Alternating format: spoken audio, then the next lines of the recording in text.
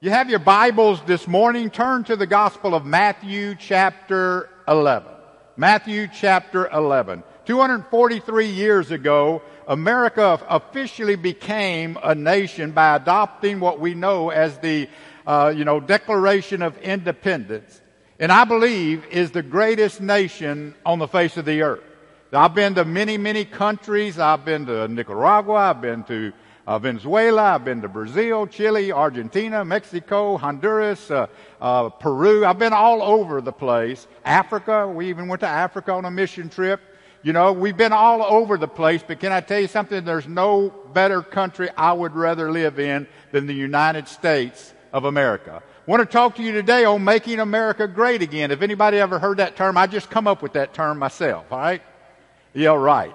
We've heard that term, and we've heard that term, Make America Great Again. You know, that was the campaign slogan that President Donald Trump used in his 2016 presidential campaign. However, Ronald Reagan used a similar slogan back in 1980 in his, bid for president, his successful bid, may I say. He said, "Let's make America great again." So, Trump has already, said that his new for 2020, his campaign slogan will be kind of like that. Instead of let's make America great again, it's going to be keep America great again. Now, I want to ask here, he feels evidently, President Trump, like him or not, I imagine we'd have different opinions here this morning, but President Trump feels like his policies and his leadership has made us great again. That's why he's going to say now, keep America great. Now, here's what I want to say. Some have argued that America never was particularly great. I've heard that argument. Well, we never was great in order to be great again. But can I tell you something? I personally feel that these people who do not think America is great or has ever been great, I think they need to be given a one-way ticket to North Korea and deal with the little fat man, okay? Deal with him. Now, again, that's my personal opinion, of which I am entitled to, correct? Amen. Okay. And you're entitled to yours. But have we ever been a great nation? Are we now a great nation?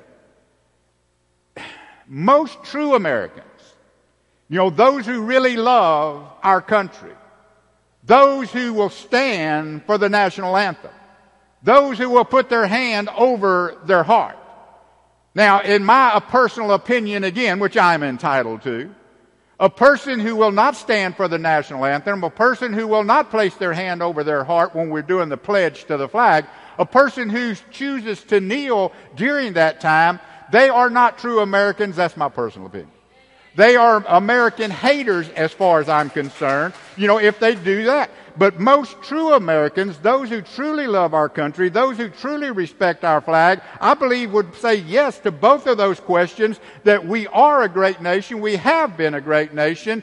So this is what I want to talk to you about.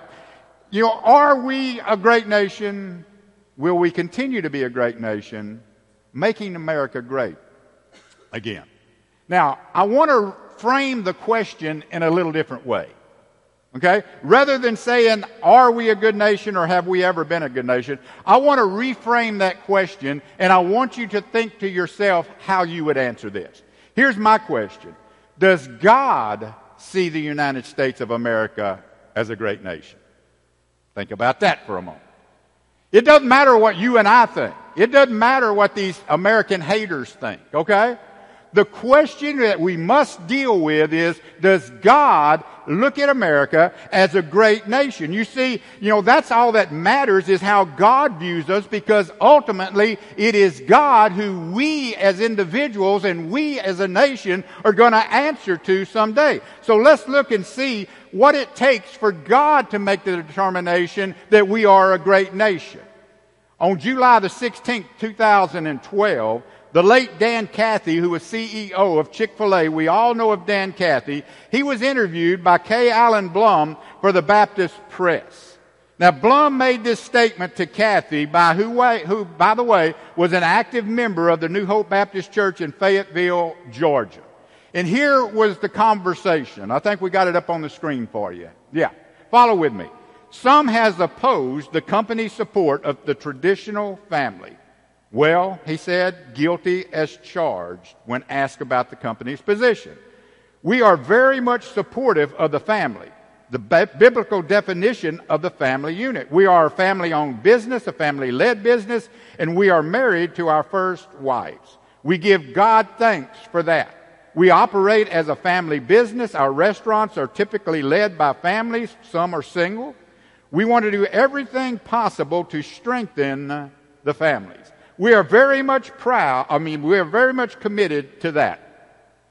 Now, I want you to see what Kathy emphasized here. We intend to stay the course, he said. We know that it may not be popular with everyone, but here's the point I want to look at. But thank the Lord, we live in a country where we can share our values and operate on biblical principles. Now, look at that last part again. You know, he is thankful that we live in a country where we can share our values and operate on biblical principles. Now, my only question with what Kathy, said in this interview is, do we really live in a country that we can share our values and operate on biblical principles, or must we compromise our values and must we compromise our biblical principles if those principles and those values go against today's society? That's what I would have to question. You see, if we can actually share our values and operate on biblical principles, then why do bakeries get shut down for standing on those biblical principles? If we can actually, share our values and operate on biblical principles, why do florist shops get shut down because they want to hold to those biblical principles? If we can truly share our values and operate on biblical principles, why is it some people get fired from jobs for standing up for their values? You see, it is my opinion, which I've given it a lot this morning. I'll give a lot of my opinion this morning. It is of my opinion that the United States of America, or that in the United States of America, one can only share their values and views so long as those values align with the immoral society and one's views are tolerant of those views of the immoral people in our nation. That's my opinion. Yes, you say, well, you got a right to share your views. Can I tell you something? As long as they align with the immoral society, I do. A person can make fun and condemn Christianity all day long, but you had better keep your opinion to yourself when it comes to Muslims. One can condemn the sin of drunkenness and drug abuse all they want, but when it comes to the abomination of homosexuality, they better keep their opinion to yourself. Yes, we live in a country where one can share those values, but those values had better line up, with the immoral society, or you're going to be ostracized for what you feel is right in your heart. Though we live in the greatest nation in the world, this nation has some problems. And if we are to make America great again, there's some things that we must change. If God is going to view America great, then there's some things we're going to have to change. And let me suggest to you, passing new laws is not going to make those changes. Having a good, strong, healthy stock market is not going to bring the changes needed. So let's jump off into this study this morning. God will always rebuke rebellion, folks. Here in Matthew chapter 11, let's begin with verse 20. Then began he talking about Jesus, to upbraid the cities wherein most of his mighty works were done. Now don't miss that. The city that he was upbraiding, the cities, were the cities where he spent the most time and he done the greatest of miracles. Now, why rebuke? Because they repented not. Woe to thee, Chorazin! Woe to thee, Bethsaida! For if the mighty works which were done in you had been done in Tyre and Sidon, they would have repented long ago in sackcloth and ashes. But I say to you, it shall be more tolerable for Tyre and Sidon in the day of judgment than for you. And thou, Capernaum, which are exalted unto heaven, shall be brought down to hell. For if the mighty works which were done in thee had been done in Sodom, it would remain unto this day. But I say unto you, that it shall be more tolerable for the land of Sodom in the day of judgment than for thee. Wow. We all know what happened to Sodom, don't we? And Jesus is saying, because of all that I've done in your city, because of all that you saw me do, because of all the miracles I performed, because of everything that, all the words that I taught, you're going to be held to a higher standard than Sodom. Now, the word upbraid here simply means to rebuke or to denounce heavy judgment. Church, we had better understand that even though God is love, even though God is a God of love, He will only tolerate immorality and rebellion so long until the other side comes out, that side of judgment and justice. Now, it's important to note here, again, the cities that He began to denounce and have heavy judgment upon. First of all, what do we see? Rebuke came upon those who had rejected Jesus and His messengers. Don't miss this. The cities that He rebuked, the cities that He upbraided here were the cities who had rejected Him and His messengers. What's it say? Then He began to upbraid these cities.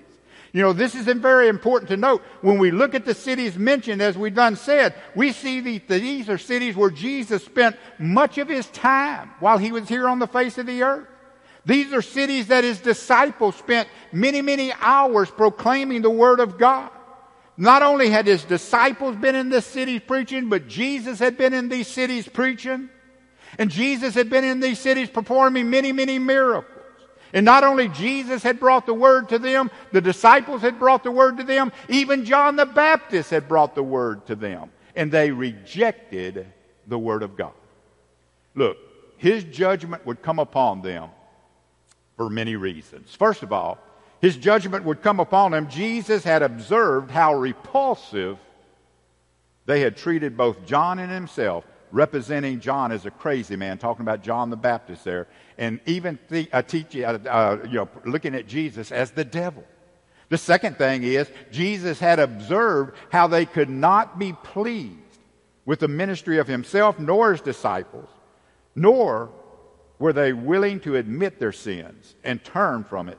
Therefore, He righteously began to reproach them for their ungenerous treatment of Him and His messengers. And third of all, Jesus had observed their ingratitude for Him, their unbelief in Him, and the hardness of their hearts. That's why He rebuked them. For these three reasons. Jesus knew that these people could not be moved to repent from their evil ways. They was in their evil ways. They enjoyed their evil ways. They was not going to repent from their evil ways. This had become a way of life for them. They was content in their evil ways. They did not believe in Him. They did not acknowledge Him as Messiah. And with all the instruction He had given them, all the miracles that He had performed among them, these cities were not about to be moved from their immorality. And the sad thing is, the most number of miracles and the greatest of their kind that Jesus did while He is on this earth happened in the city of Capernaum. Jesus spent a lot of His time there. That's where He cured the centurion's daughter. That's where He healed Peter's wife's mother from a fever. That's where He healed the palsy who was sick. That's where He raised Jairus' daughter from the dead. That's where He cast out the dumb devils from a dumb man. That's where He, cured the woman of an issue of blood. All of these things and more Jesus performed in this one city. But understand this. Jesus rebuked them because they repented not. That's why He rebuked them. Because He convicted, He taught, He put His word out there, He told them right from wrong, and Jesus rebuked them because they would not repent. Not because they did not condone and commend the things that He was doing, but because they would not repent. Look, all that He did was done in order to bring men to repentance of their sins and faith in Himself that they might be saved. That's why He did it. But they refused. They refused. Now, the next thing we see here is, to whom much is given, much is required. We've heard that and heard that and heard that, have we not? Look here at verse 23. We're going to look there. You see, here's where I generally get concerned for America.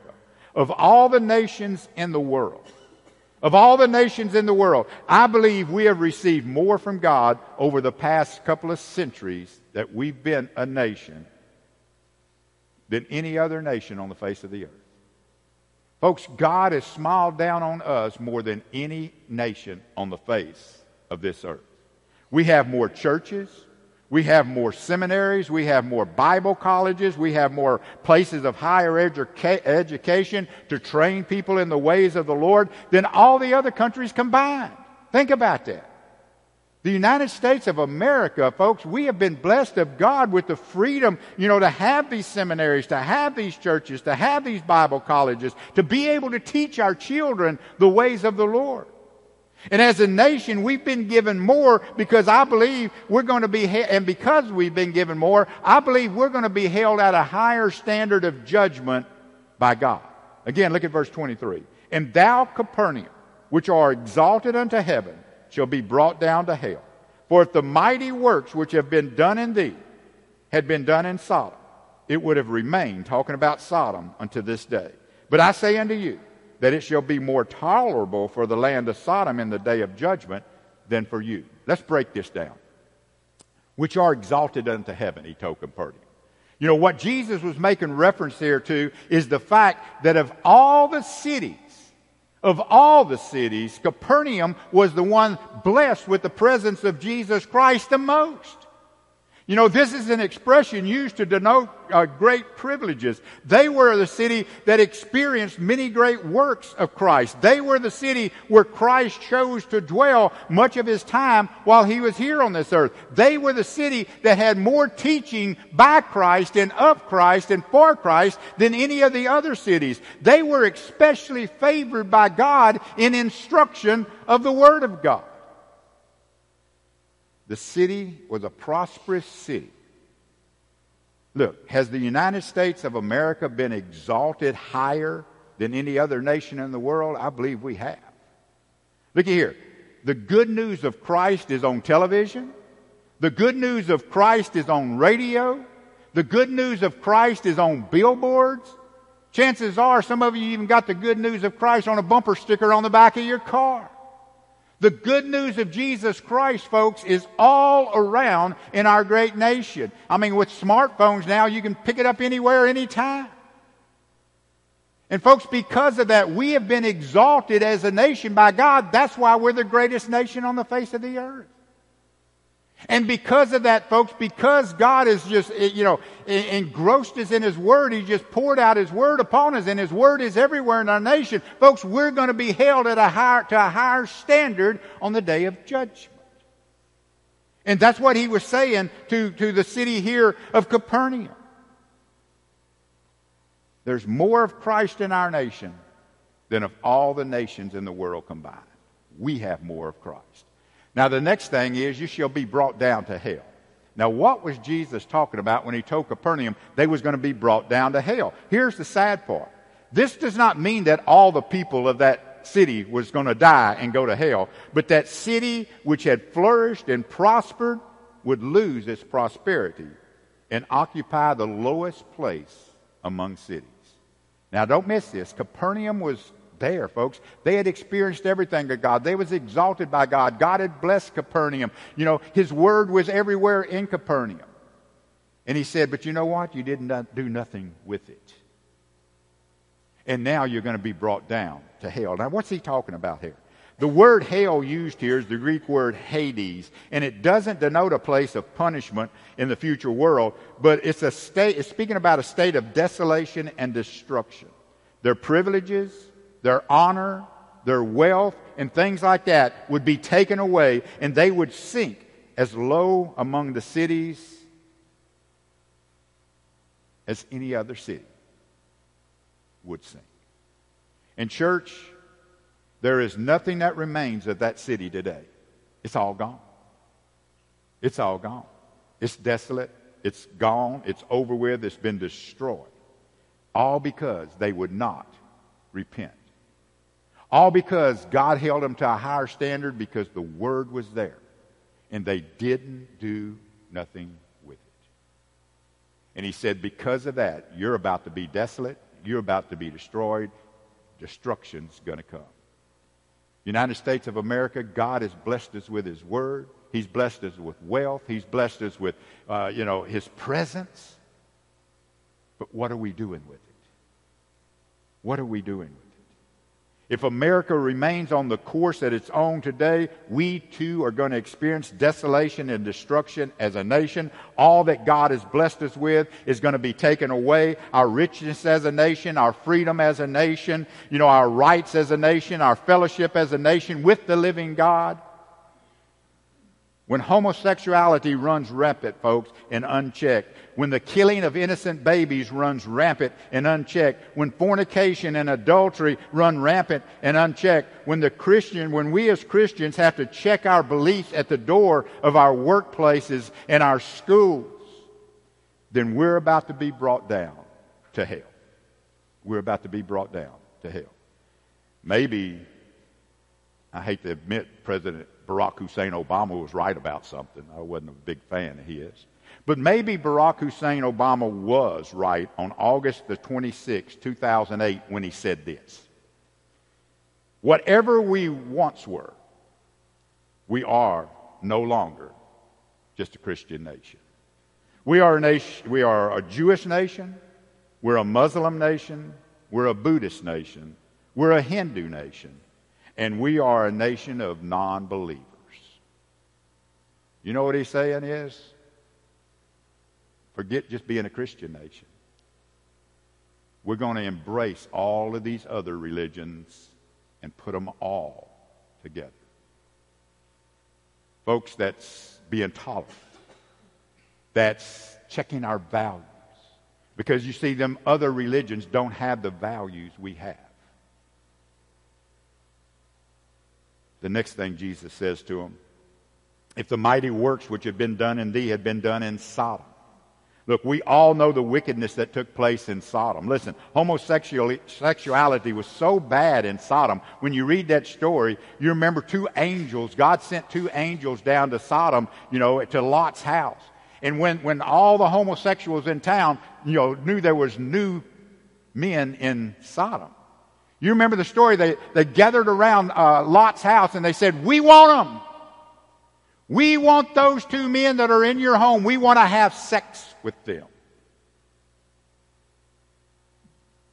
Lot, because he didn't want the homosexuals to take the angels and have sex with them, said, look, why don't you take my two daughters? He was willing to sacrifice his two daughters to keep those homosexuals from having sex with the angels of God. Now, folks, that's bad. That is bad. And if you read the story, they cried out even more, no, we want them, we want them, we want them. He goes on and he says, if Sodom had had what you had, Capernaum, the presence of God, the Word of God, the working of God, if they had seen everything that you saw, he said it would have remained unto this day. Look, Sodom was destroyed on account of the great wickedness, but Jesus says of his miracles had been performed there. If his presence had been in the city as much as it was in Capernaum, they would have repented, and consequently, Sodom would not have been destroyed. Look, as it was, it would be better for Sodom in the day of judgment than Capernaum. Why would Jesus say it's going to be better for them in the day of judgment than you? Because again, Capernaum was a city blessed by God. Capernaum was a city where Jesus done most of his work, or a lot of his work. Capernaum was a city that was exalted unto heaven. So why would Jesus come back and say, it's going to be better on them on the day of judgment than you, because you're about to be judged greater than this city that was full of homosexuality, immorality, adultery, fornication, all the evil that was there. Why would Jesus say that? Because its inhabitants would not be called to answer for the abuse of such great privileges. In other words, the people of Sodom would not be called up to answer for a great abuse of the privileges. Why? Because they didn't have the privileges of Capernaum. So in other words, Capernaum was going to be called and judged because of the privileges that God had given them that they neglected and they abused. America, we have great privileges which we are going to have to answer to God for. Great privileges. Where much is given, much is required. And folks, God has given us much. And on the day of judgment, He is going to require much. Again, we are a nation that has not only been blessed greatly by God, but we are a nation that has been exalted to heaven because of the presence of God we've experienced. Do we not understand that we experience more of God than these third world countries? Do we not understand that God has given us, the United States of America, more than He's given these third world countries? Do we not understand the presence of God is with us and around us? And, I mean, He's at our beck and call, folks. Do we not understand that? We are a nation that has not only been blessed greatly by God, but, folks, we're a nation that has been exalted to heaven because of His presence. But America, if we do not take a stand, if we continue to be complacent, if we continue to be tolerant of sin about us just for the sake of getting along, then America, we are going to be brought down to hell. And again, that simply means desolate and destroyed. Again, that term suggests we're going to lose great privileges, great honors, great wealth. All of that's going to be taken away from us, and we're going to be sunk lower than what we ever thought possible. And if you don't believe that, study end-time prophecy. Because when you study end-time prophecy, the tribulation period, you do not find America mentioned at all. Why will America not be prevalent during the tribulation period? Because I believe God already sees we're not going to repent of the sin. That we as Christians are going to continue to be tolerant just for the sake of getting along. So you won't see America in the tribulation period. Why? Because we will have already been brought down to hell. We will have already been desolate and destroyed. How sad. We're no different than Capernaum. And again, what did I say about Capernaum earlier? That city is no longer there. No evidence whatsoever. All because they refused to repent. All because God had just poured Himself into them. Jesus was there. He worked miracles. He spoke His word, and they refused to accept it.